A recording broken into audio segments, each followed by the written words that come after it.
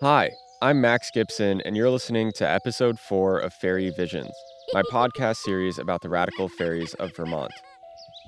Here's what I've covered so far.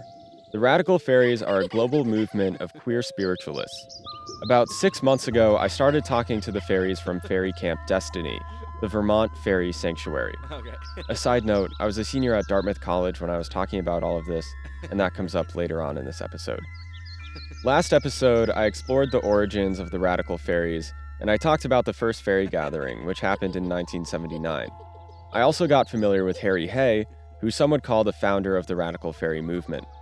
Hay talked about how queer people have unique spiritual gifts, and in this episode, I'll show you the historical context he was drawing on when he made that claim. So, here it is, Fairy History, Part 2. To really understand contemporary radical fairies, I've learned you have to understand that, at least traditionally, radical fairies don't think of fairies as a new thing. And by new, I mean as from the last 100 years. For them, and for many gay spiritualists, gay spirituality is the manifestation of a widespread and subconsciously unified history of queer purpose. Although the spiritual gifts of queer people have been labeled evil by the modern Christian tradition, queer people still held spiritual power long before Harry Hay said it was so. Fairies are keenly aware of this. Toby Johnson, a gay spiritualist, puts it nicely. He says fairies have a, quote, self-reflexive awareness of the myth-making process, end quote. He says the goal of gay spirituality is to benevolently re-mythologize old myths without dogma. He says modern-day queer spiritualists know that, quote, all myths are false and all are true, end quote. Will Roscoe is a fairy and the editor of a book of Harry Hay's writings. In the introduction to that book, Roscoe suggests that we should let go of our attachment to reality when diving into Harry's theories, and when looking at history. He writes, Hay is saying, separate yourself from your oppressor.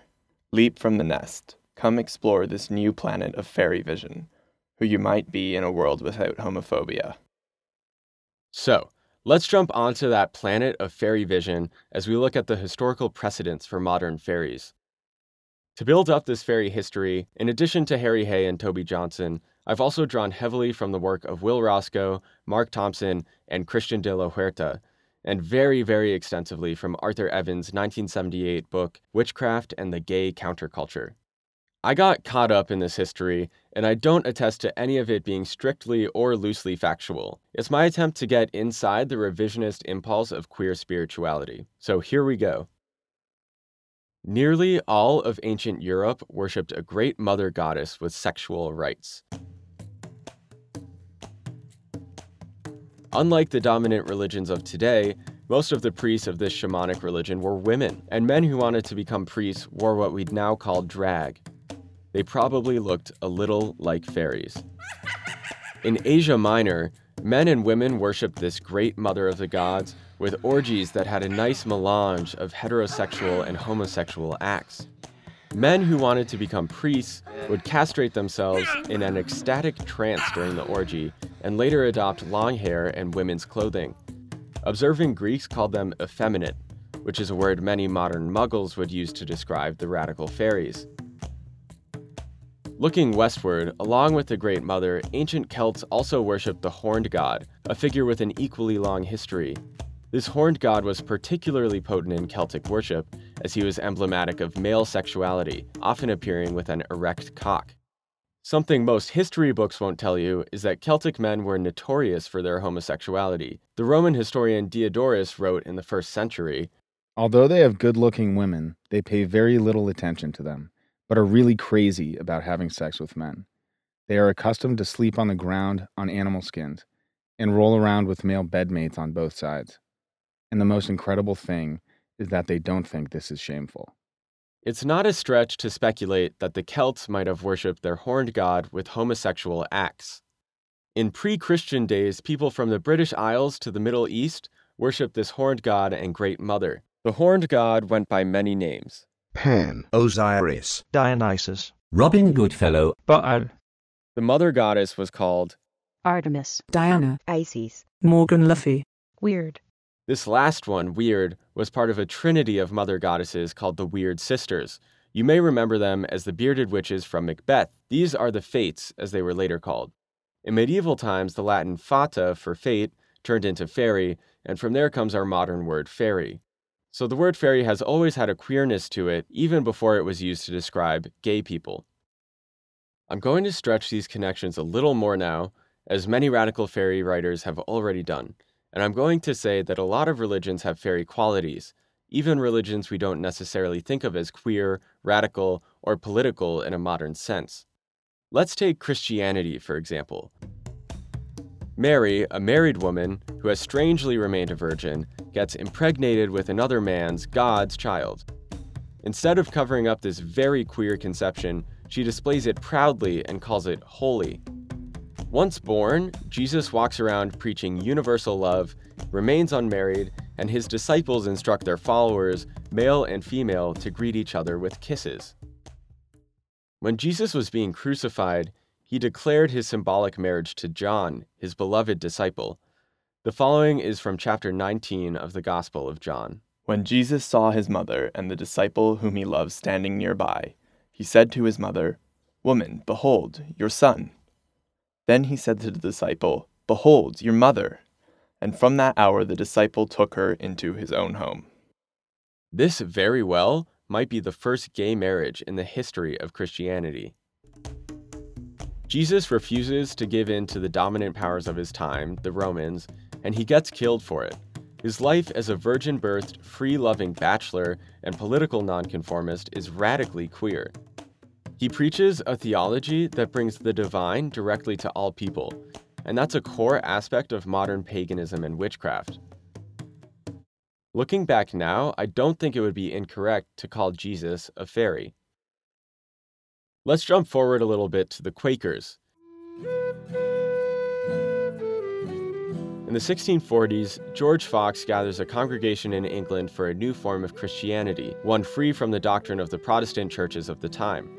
Meetings are unstructured, so anybody can talk and preach, men or women, and this is to recognize the possibility for all people to receive revelation from God, which is a concept they call immediate revelation.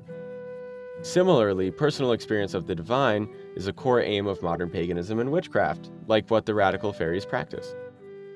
In a Quaker meeting, everyone can speak if they want to or feel inspired, and Radical Faeries would recognize this as something like Heart Circle, which is the major ritual of the Radical Faerie movement. Like some modern fairy rituals, early Quaker meetings were loud and chaotic events. Francis Higgins, who was a critic of Fox, paints an unsettling picture of the early Quakers. Many of them fall into quaking fits. Their lips quiver.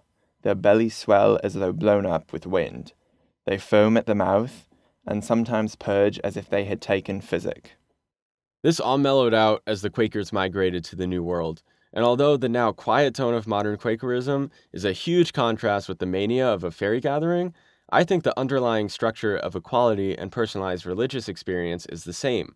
And actually, the Destiny Fairies adopted their consensus model from the Quakers. And there's this one link between the fairies and the Quakers that's too weird to be a coincidence. English Quakers proudly adopted the title of good men and good wives. That's what people called them. And one of the British names for the horned god is Robin Goodfellow. Good man, good fellow, Quaker, fairy, it's just a little bit eerie. This kind of revisionism makes history come alive for me. I started doing it on my own life, too. So I found out about this group of Dartmouth students in the 1920s called the Beaver Meadow Boys. A historian named Nicholas Sirrett wrote about them, and my friend Francis brought them to my attention when I told him about my project on the fairies. So the Beaver Meadow Boys was a group of students, all male, all with homosexual tendencies, that used to go to a farmhouse in nearby Beaver Meadow to drink, which was illegal at the time, and also to have sex with each other. Eventually, the Dartmouth administration caught on to all of this, and they disbanded the house, expelling some of the students who were involved. But two of the Beaver Meadow Boys, McKay Patterson and Ralph Jones, they survived the purge, and they graduated Dartmouth in 1924. Afterward, they moved to the farmhouse where the Beaver Meadow Boys used to gather, and they lived there, two of the remaining fairies living together in the woods. The Beaver Meadow area is now part of Norwich, Vermont, and I run down Beaver Meadow Road all the time. And I think I've probably run past the farmhouse or the lot where the Beaver Meadow boys lived and slept with each other. Now they seem like guardian spirits to me, ancestral peers who helped pave the way for me to be at Dartmouth as an openly gay man.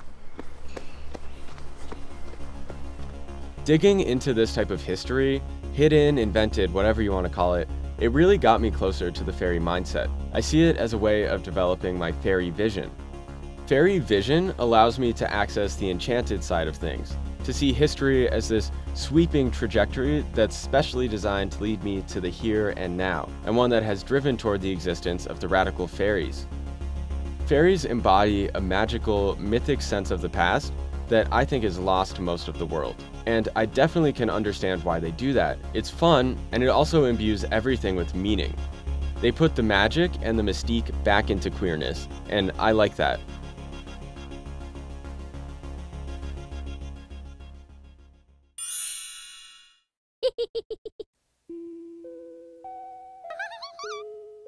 At this point, I'd gotten pretty good at theorizing about fairies. Next time, I get to see what they're like in practice when I visit some fairies at their house. Thank you, Carson and Jack, for reading quotes in this episode. To stay up to date with this series, subscribe to the Faerie Visions podcast on iTunes or Stitcher, or follow me on SoundCloud. You can also stay updated by going to faerievisions.wordpress.com. That's Faerie visions@wordpress.com. The songs you heard in this episode are Harry Fairy Hadaruna by Monroeville Music Center, The Life and Death of a Certain K. Zabriskie Patriarch by Chris Zabriskie, Renaissance by Audionatics, and Rite of Passage by Kevin MacLeod. Faerie Visions is produced by me, Max Gibson, and I'll talk to you next time. In the meantime, be sure to come explore this new planet of fairy vision, who you might be in a world without homophobia.